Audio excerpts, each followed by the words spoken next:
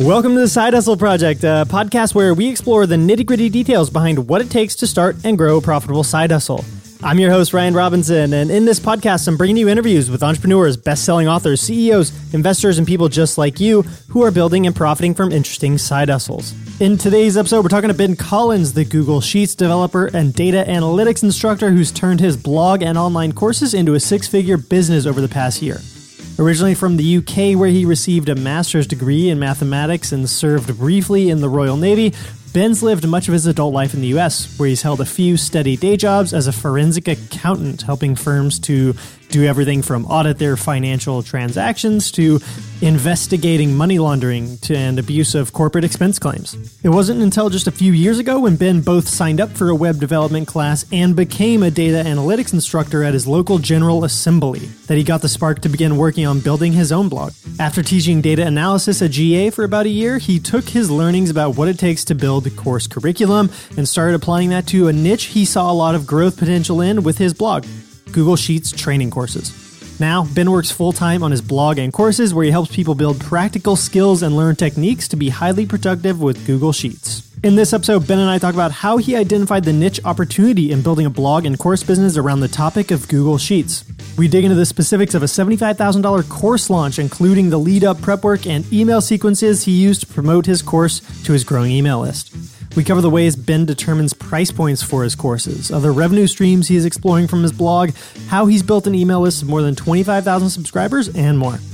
As always, you can find everything we mentioned in today's episode in the show notes at ryrob.com/podcast. That's spelled RYROB.com/podcast. Let's get into today's interview with Ben Collins. Ben, welcome to the show. Hey, Ryan. Thanks very much for having me on. Well, I am always excited to chat with fellow course creators, and you've been able to achieve some pretty impressive figures with your recent launches. So I'm expecting to learn a thing or two here myself. I'll do my best. All right. Well, first, I want to start back at the beginning for you. So, Ben, where are you originally from? So I'm from England, up in the northwest of England near Liverpool. And my journey took me down to London after college. And then that job I had in London had an opening in Washington, D.C. So I came to the US about 8 years ago. Thought I'd come over for a couple of years, but met somebody who became my wife. And now I'm still here today with two kids and living about an hour outside of DC. These unpredictable things that end up charting the course of life. Exactly. Yeah, exactly. Can you remember back to the very first, say, side project or business you worked on for yourself, whether that was a kid or maybe young adult? So I did tennis coaching when I was a kid over my summers. Yeah. So I guess that was probably the first sort of side hustle thing, I guess, if you like, that wasn't sort of organized by school back in the day. And then at college, I did some math tutoring in my final year, helping the new undergraduates, so tutoring them for a year so during college time. Yeah, no, that's interesting. I mean, is it safe to say that both of those kind of sprung out of your own personal interest in the field as well? Yeah, definitely. And also it's interesting now talking to you about this, that there's been this theme of teaching, I guess, through my life, because my mom is from a teaching background. And I think my personality matches up quite well with enjoying, taking the time to explain things to people. And I'm a pretty patient person, I've been told, I think, which is, why the teaching appeals to me. And I think I can just see now from even just chatting to you that those two early examples are both teaching related. So maybe we're having this realization together, but as you just said that, I kind of realized, wow, my mom was a teacher. My dad was a teacher at one point in time. My stepdad was a teacher. Maybe I'm in the same boat and I never realized it. In the family blood. There we go.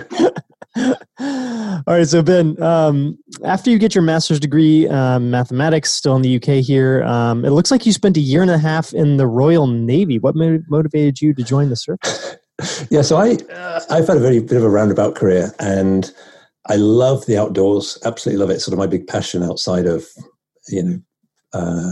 anything tech and online and things. And so back at college, I wanted a job that was not putting me in an office environment, because I thought that would just not be the right place for me. And so the Navy appealed from the sense I'd get to travel around the world and adventure and do something different.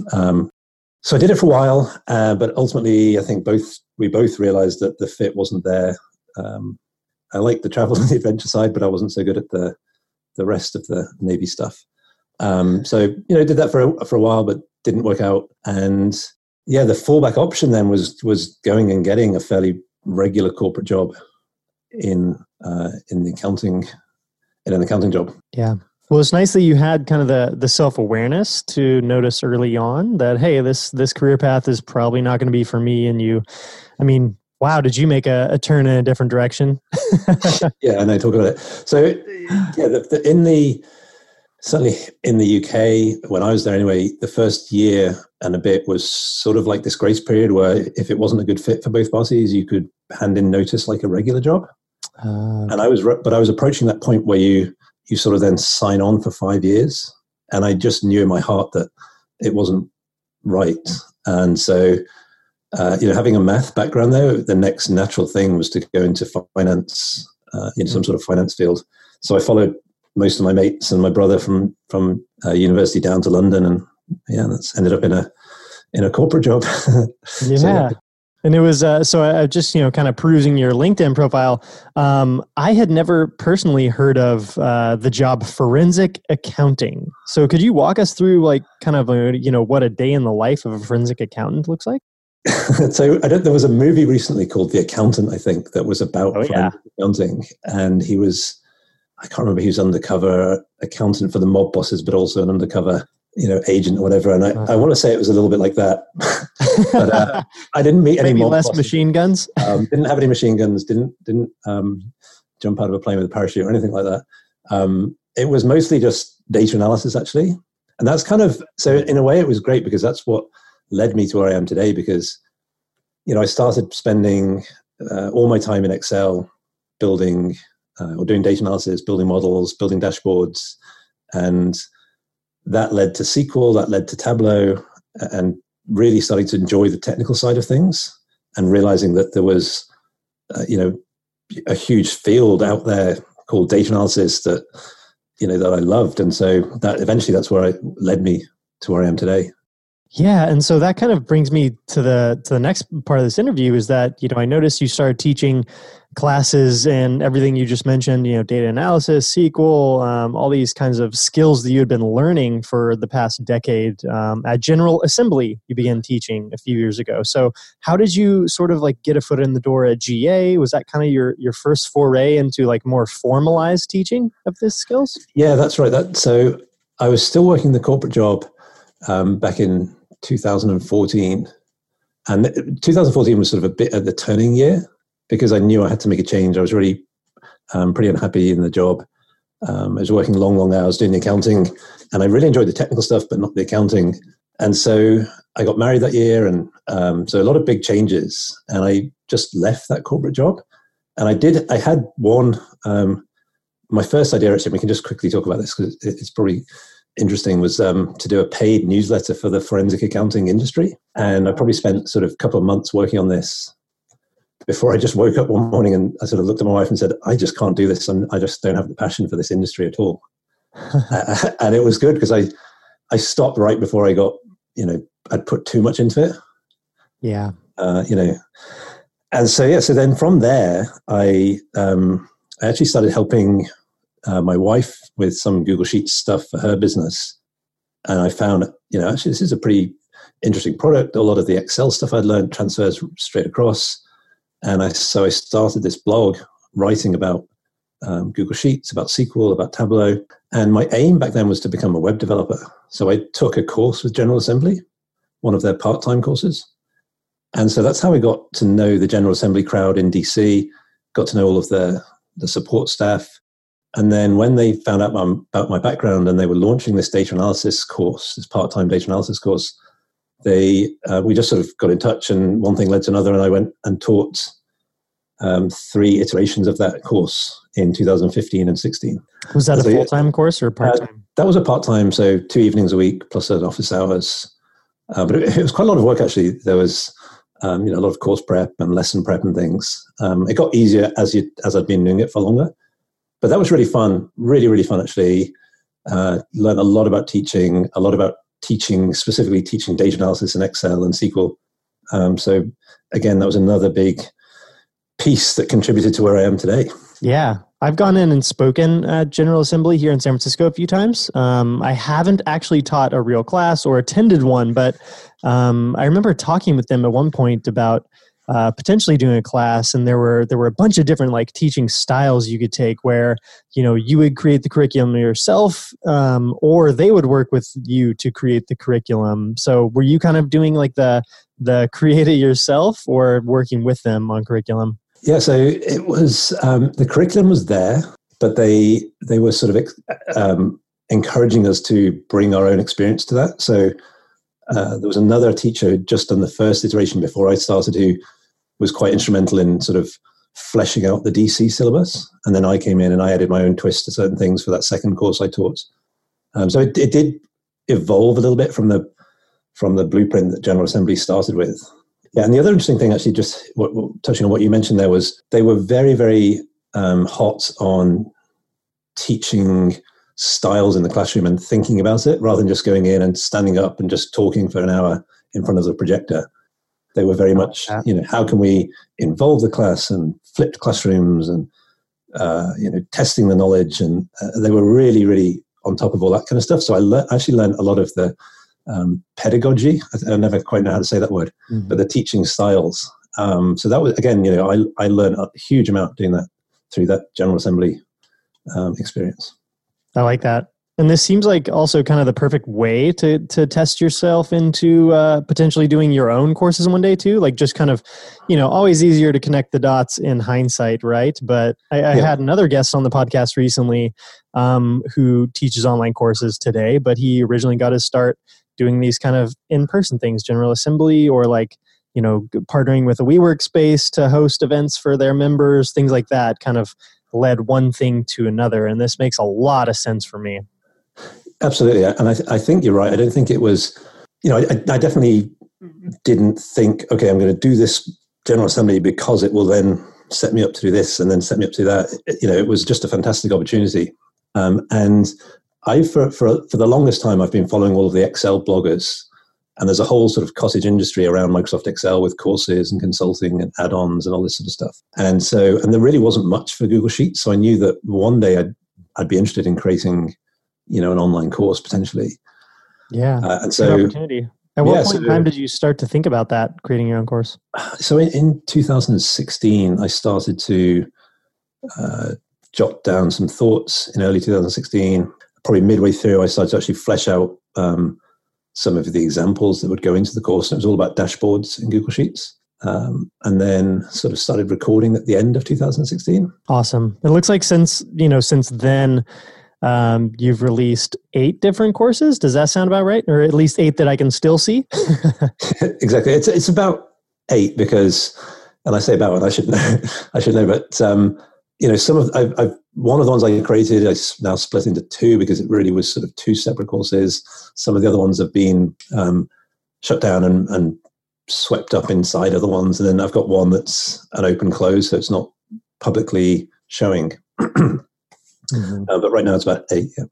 How do you research and then, decide on a topic for something that should become a full-on course versus, say, just like a how-to article? Yeah, great question. And I guess a lot of it's just built on the experience I've gained over, there's sort of 7 or 8 years working as an accountant with Excel. So there's that component that gave me insight into what we do with spreadsheets, but then also, seeing what other courses are out there. So seeing what General Assembly taught, seeing what these other Excel bloggers are putting out, what other Google Sheets courses even that are out there. And really, what I've done so far is fairly mainstream, if you like. I've covered dashboards, data analysis, and then some automation and coding now. So it's all kind of stuff that it's nothing sort of groundbreaking in terms of the topics. It's stuff that we all just need to know as knowledge workers.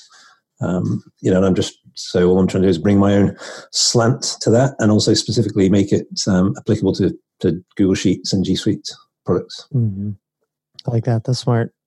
So talking about pricing now, your courses range in price quite a lot, actually. There's some free ones that I assume are a little bit more like kind of lead magnet style. Some courses are $50 once you apply a discount. Some are $350. How do you personally go about setting a price point for a course? Yeah, I mean, I sort of just lick my finger and stick it in the air and see the way the wind is blowing. No, it's a hard topic, actually. And, I think about how much, there's two ways to approach it. I think I can think about how much effort I've put into the course in terms of like, oh, that one took me 100 hours or 200 hours or whatever. And then there's also, okay, what's the value that the students are going to get for their own business or their own work? Mm-hmm. And so taking into account a little bit of both of those factors. And so usually the higher priced courses will be just score higher on both of those metrics. So they will have taken me a bit longer. They'll be more in depth. And then hopefully also they'll sway more towards solving business problems than being just purely here's how to learn a skill. Yeah. So I think that's how that pushes me up towards the pricing. The other thing to say is it's always, it's just one big experiment that's always ongoing. I'm not sure that you'll ever know what the exact perfect price point is. And I think it's just important to keep trying sort of different things, maybe to see if you can get closer to what the ideal price point is for your audience. And then also as you do build up an audience, you sort of accustom them a little bit to a certain, this is what I do and this is roughly what it might cost you. So if you suddenly, if you've been putting out courses on Udemy for $5 or $10 a pop, and then suddenly come in with a $2,000 top line course, it's going to be a hard jump for that audience to make. So it's something to think about both from the short term and long term perspective, I think. Yeah, that audience conditioning is really important. Have you ever thought about doing courses on some of the larger marketplace sites like Udemy? I did initially, before I even really launched that first one. Actually, one of the big questions I was wrestling with was whether to go with Udemy, which was my initial thought because it's the only one I knew about. And then I heard about all these other places where, they were your students rather than. So the distinction is that on Udemy, you create the course, put it onto the Udemy platform, and communicate to the students through Udemy. And so, and also, Udemy has a certain amount of control over the pricing if you want to be inside of their marketing pipeline. So they can offer these discount sales at very, very low prices. And the more and more I thought about it and the more research I did, I thought maybe that in the short term might get you more students because you'll benefit from their own marketplace. But long term, if I want to make a business out of this, I need to build my own audience that's platform agnostic so that, I can communicate with them and sell them other things or communicate with them to build a community. I'm not just trying to sell courses. I want to build a community that, appreciates the work and things. So ultimately I decided to go with a platform called Teachable that don't do any of the marketing at all. They just host your course and it's up to you then to build out the marketing side of things. But it's been great. It's working well for me so far. Yeah. And I know, I would say somewhere between 10 to 20 people that have done courses on Udemy in particular. And maybe one of those people out of the 10 to 20 still does them today. It's kind of interesting to see their experiences. Usually that having one course or maybe two courses on there can be a pretty good lead magnet for your other courses that you have on your own website that are at a more kind of controlled price point. Because you're right, Udemy does these crazy flash sales where, even if your course is say $199, $200, it might be on sale for $9 during their big sale periods. So yeah, exactly. And that was the thing that really I just thought, I don't want to put all this effort into building this fantastic course and then get $5 to take for it when I get a sign up, because you have to sell so many to make that, a viable long-term plan. And, there are certainly people and a good number of people who make a decent income from Udemy, but I think a lot of people, the only sales they make are through the flash sales maybe, or, and they never get to making an income that's enough to make it a living or a sizable chunk of their income. So So Ben, let's talk course launches. I assume it's for your most premium course that you do kind of that open and close model. Does that sound right? That's right. So there's all the courses that I've done for Google Sheets to date are sort of I'll launch it and I'll do a promotion for a week with a special price, and then that's it. It's available at any time. And for the app script, because I felt it was more of a business focused course, it was more in-depth topics, and I wanted to try this open close cart idea, and then I could also really make sure the course was bang up to date. I could go through a cohort, and then I've got a bunch of ideas to improve the course when I do the next launch in September. So that was kind of the reasoning, and so I did the first open close launch of the premium app script course. And app script is a coding language, so just to fill that gap there. So that one was back in end of April this year. Okay. And as a ballpark figure, how much revenue would you say you generated from that most recent launch? So that launch brought in about $75,000. So that was a really good launch for me. Yeah, I'd say that's a good launch for anyone with the course. Yeah, I mean, it was interesting because I needed to. I've gone all in on the courses, and so I needed to see some progress, obviously, from 12 months ago when I did a data analysis course launch, and there has been progress, so that's been really nice to see. Are you monetizing your blog in any other ways aside from courses right now? I get a small amount of affiliate income through the blog. It's just probably a few $1,000s a year, so not much. But that's something I might do more of in the future, actually. Test more ways to monetize. Yeah, but I'm conscious of the fact that it's just me at the moment. I have a few contractors I work with for certain things like graphics and stuff. But all of the content is just purely coming from me. So there's only a certain amount I can do in the day, especially with young kids at the moment. And so I'm trying not to do too many things at once. But for now, the courses are the big thing. Going back to what I just said a moment ago, I did that launch 12 months ago, approximately, the data analysis launch. And the launch, did well. And what I did is right at the end of that launch, I did a debrief, with myself and a few other people I talked to, and came out with a list of 12 things to do to make the next launch. I set an ambitious goal and did 12 things to try and get there. And I think I hit 11 of them. Nice. And then the launch did far better for that. Is that like an internal checklist you have, or is that something you published publicly where others can kind of like read about it and gather some insights from? It's all internal at the moment, and I do this for every launch. Actually, I have or all of the more recent ones rather. I have a document building up to it that's what I'm aiming to do, if you like, and the plan, and then a document afterwards that's the debrief. And maybe I should try and gather them all together into a blog post or an ebook or something. But I can tell you, I could read that. A few of them. It was things like, if I can increase my conversion rate just by 0.5% or something, then that results in an extra, and whatever the metric was. And then if I can get another 5,000 email subscribers between now and then, that'll be an extra bump on the revenue. And I just sort of went through a bunch of things. So the course last year, I experimented with opening it from a Friday to a Wednesday or something like that. Just sort of, I'd heard some people had a lot of success with that, and I don't think it worked great for me because my audience is primarily people at work, in the office. So the weekend is a slower time for me. So one of the bullet points was, do the usual Monday to Friday open and close, rather than try and get over the weekend sort of thing. Yeah.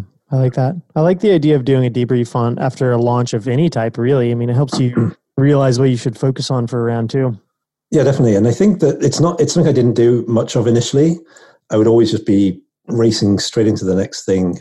And as I've done this longer and longer, I've just started to try and focus more on, how can I maximize exactly what I'm doing right now, or maximize the content I have right now, rather than just rushing off to do more and more and more.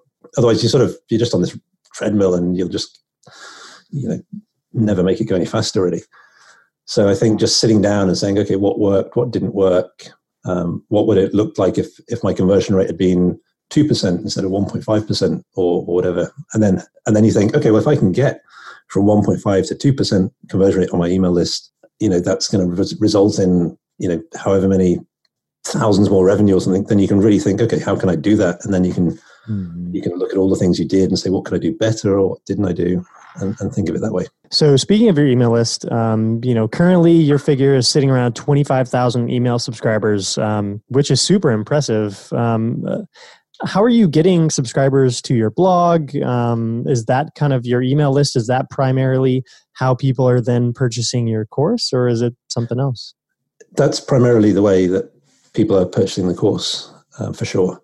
So the email list is really, really important for me. And one of the best pieces of advice I got was to start collecting emails early on. And so I started very early on, I think just with the traditional pop-up or whatever, and it didn't do particularly well, obviously. But then it started to pick up once I created an ebook about, it was like unusual tips and tricks for Google Sheets and Microsoft Excel. Mm-hmm. And it took me 2 whole weeks to write and put together. It was 80 odd pages. I got some graphics done for it. So it was quite a significant time effort. It wasn't sort of just a throwaway freebie. And that's done pretty well. That for a year, that was doing quite well. And it got my email list up to a few thousand. And so I saw how this whole lead magnet thing worked. And so the next step actually was I'd seen other online course instructors do this. There's a guy called Wes Boss who does JavaScript online courses, and he has a gigantic audience.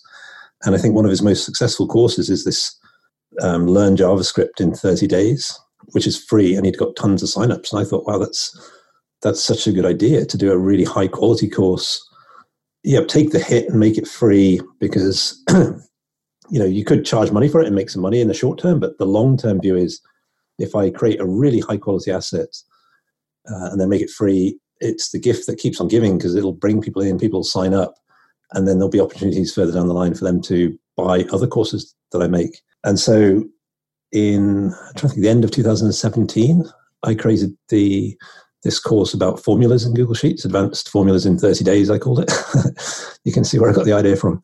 And it was 30 video lessons teaching you 30 different formulas and techniques in Google Sheets. And that's been the big driver of the email growth. I like it. It's a great idea. So Ben, shifting gears a bit now, you alluded to it earlier. You and your family recently made a pretty big lifestyle change. You moved from your home in Florida to Harpers Ferry, West Virginia, which I checked has a population of 286 people. What motivated this decision? It was funny, actually. We were sitting with some friends in Florida, and we told them we were moving here, and they hadn't heard of it. And they said, how many people live there?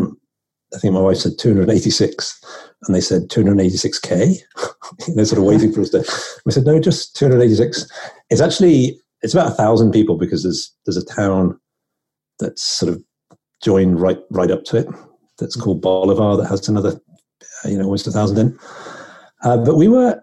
So I work from home. So to me, as long as I've got a good internet connection, I can be productive and do my work. And we'd been down to Florida for my wife's work. But she'd come to the end of that contract, so she was sort of free agent again, so we could effectively move wherever we liked. And so we'd spent some time looking at all of the, best towns in the US to live and best mountain towns, and we really wanted to get back to. We wanted somewhere East Coast, because it's where my wife's family is from, somewhere near the mountains, preferably if we could be near to DC, because her sister lives there. And yeah, we'd been here before, actually. It's a really pretty historic old town with the Appalachian Trail that goes right through it. So great hiking, great cycling, all that kind of stuff. And we've been here about 3 months, and yeah, it's going well. We're enjoying it. It's nice. That's awesome. I've got a little bit of jealousy because I was reading on your blog that you've got a bunch of trails leading essentially from your house out into the woods for running. Yeah, that's right. And so I have probably about 300 yards of road to run along until I can jump onto the little connector trail that goes onto the Appalachian Trail, and then I can just run. So I can run there. So what's happened though, the irony is that I've gone from all of the flat running in Florida to suddenly running up and down these hills, which was really hard at first. I'm more walking up and running down, but my shins and knees have just said, right, that's too much too quickly. So I'm sort of actually having to scale back the running a little bit at the moment, and but I'm doing some cycling instead, so it's all good.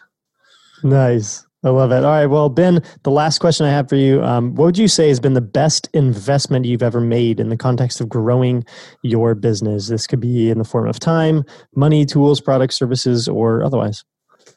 So I think for me, the best investment has been just investing in my email list. And there's a few things, just sort of subcategories of that. One is, we talked about those courses I created, that free course. I've done a second free course now that are really, really high quality assets, and that's helped the growth tremendously. And then the second biggest thing I've done, or the other big thing I've done for the email list, is just I publish a newsletter every Monday at 11 o'clock with a Google Sheets tip for the week. And so now I've been doing that for about a year now, and it's sort of all my email open rates have gone up and up and up. And I get lots of nice feedback from people, and it's been just a really positive impact on the community and the business. So I think that's really helped as well, just doing something regularly that's just purely giving value back to the community. I love it. Great advice. All right. Well, Ben, thank you for joining us. Could you tell everyone listening today where they can go to learn more about you and everything you're up to? Sure. So everything can be found on my site, which is benlcollins.com. And that's the same. My Twitter handle is the same, Ben L. Collins. And they're probably the best two places. Beautiful. All right. Well, Ben, thank you again for joining us. Thanks very much, Ryan. It was a pleasure.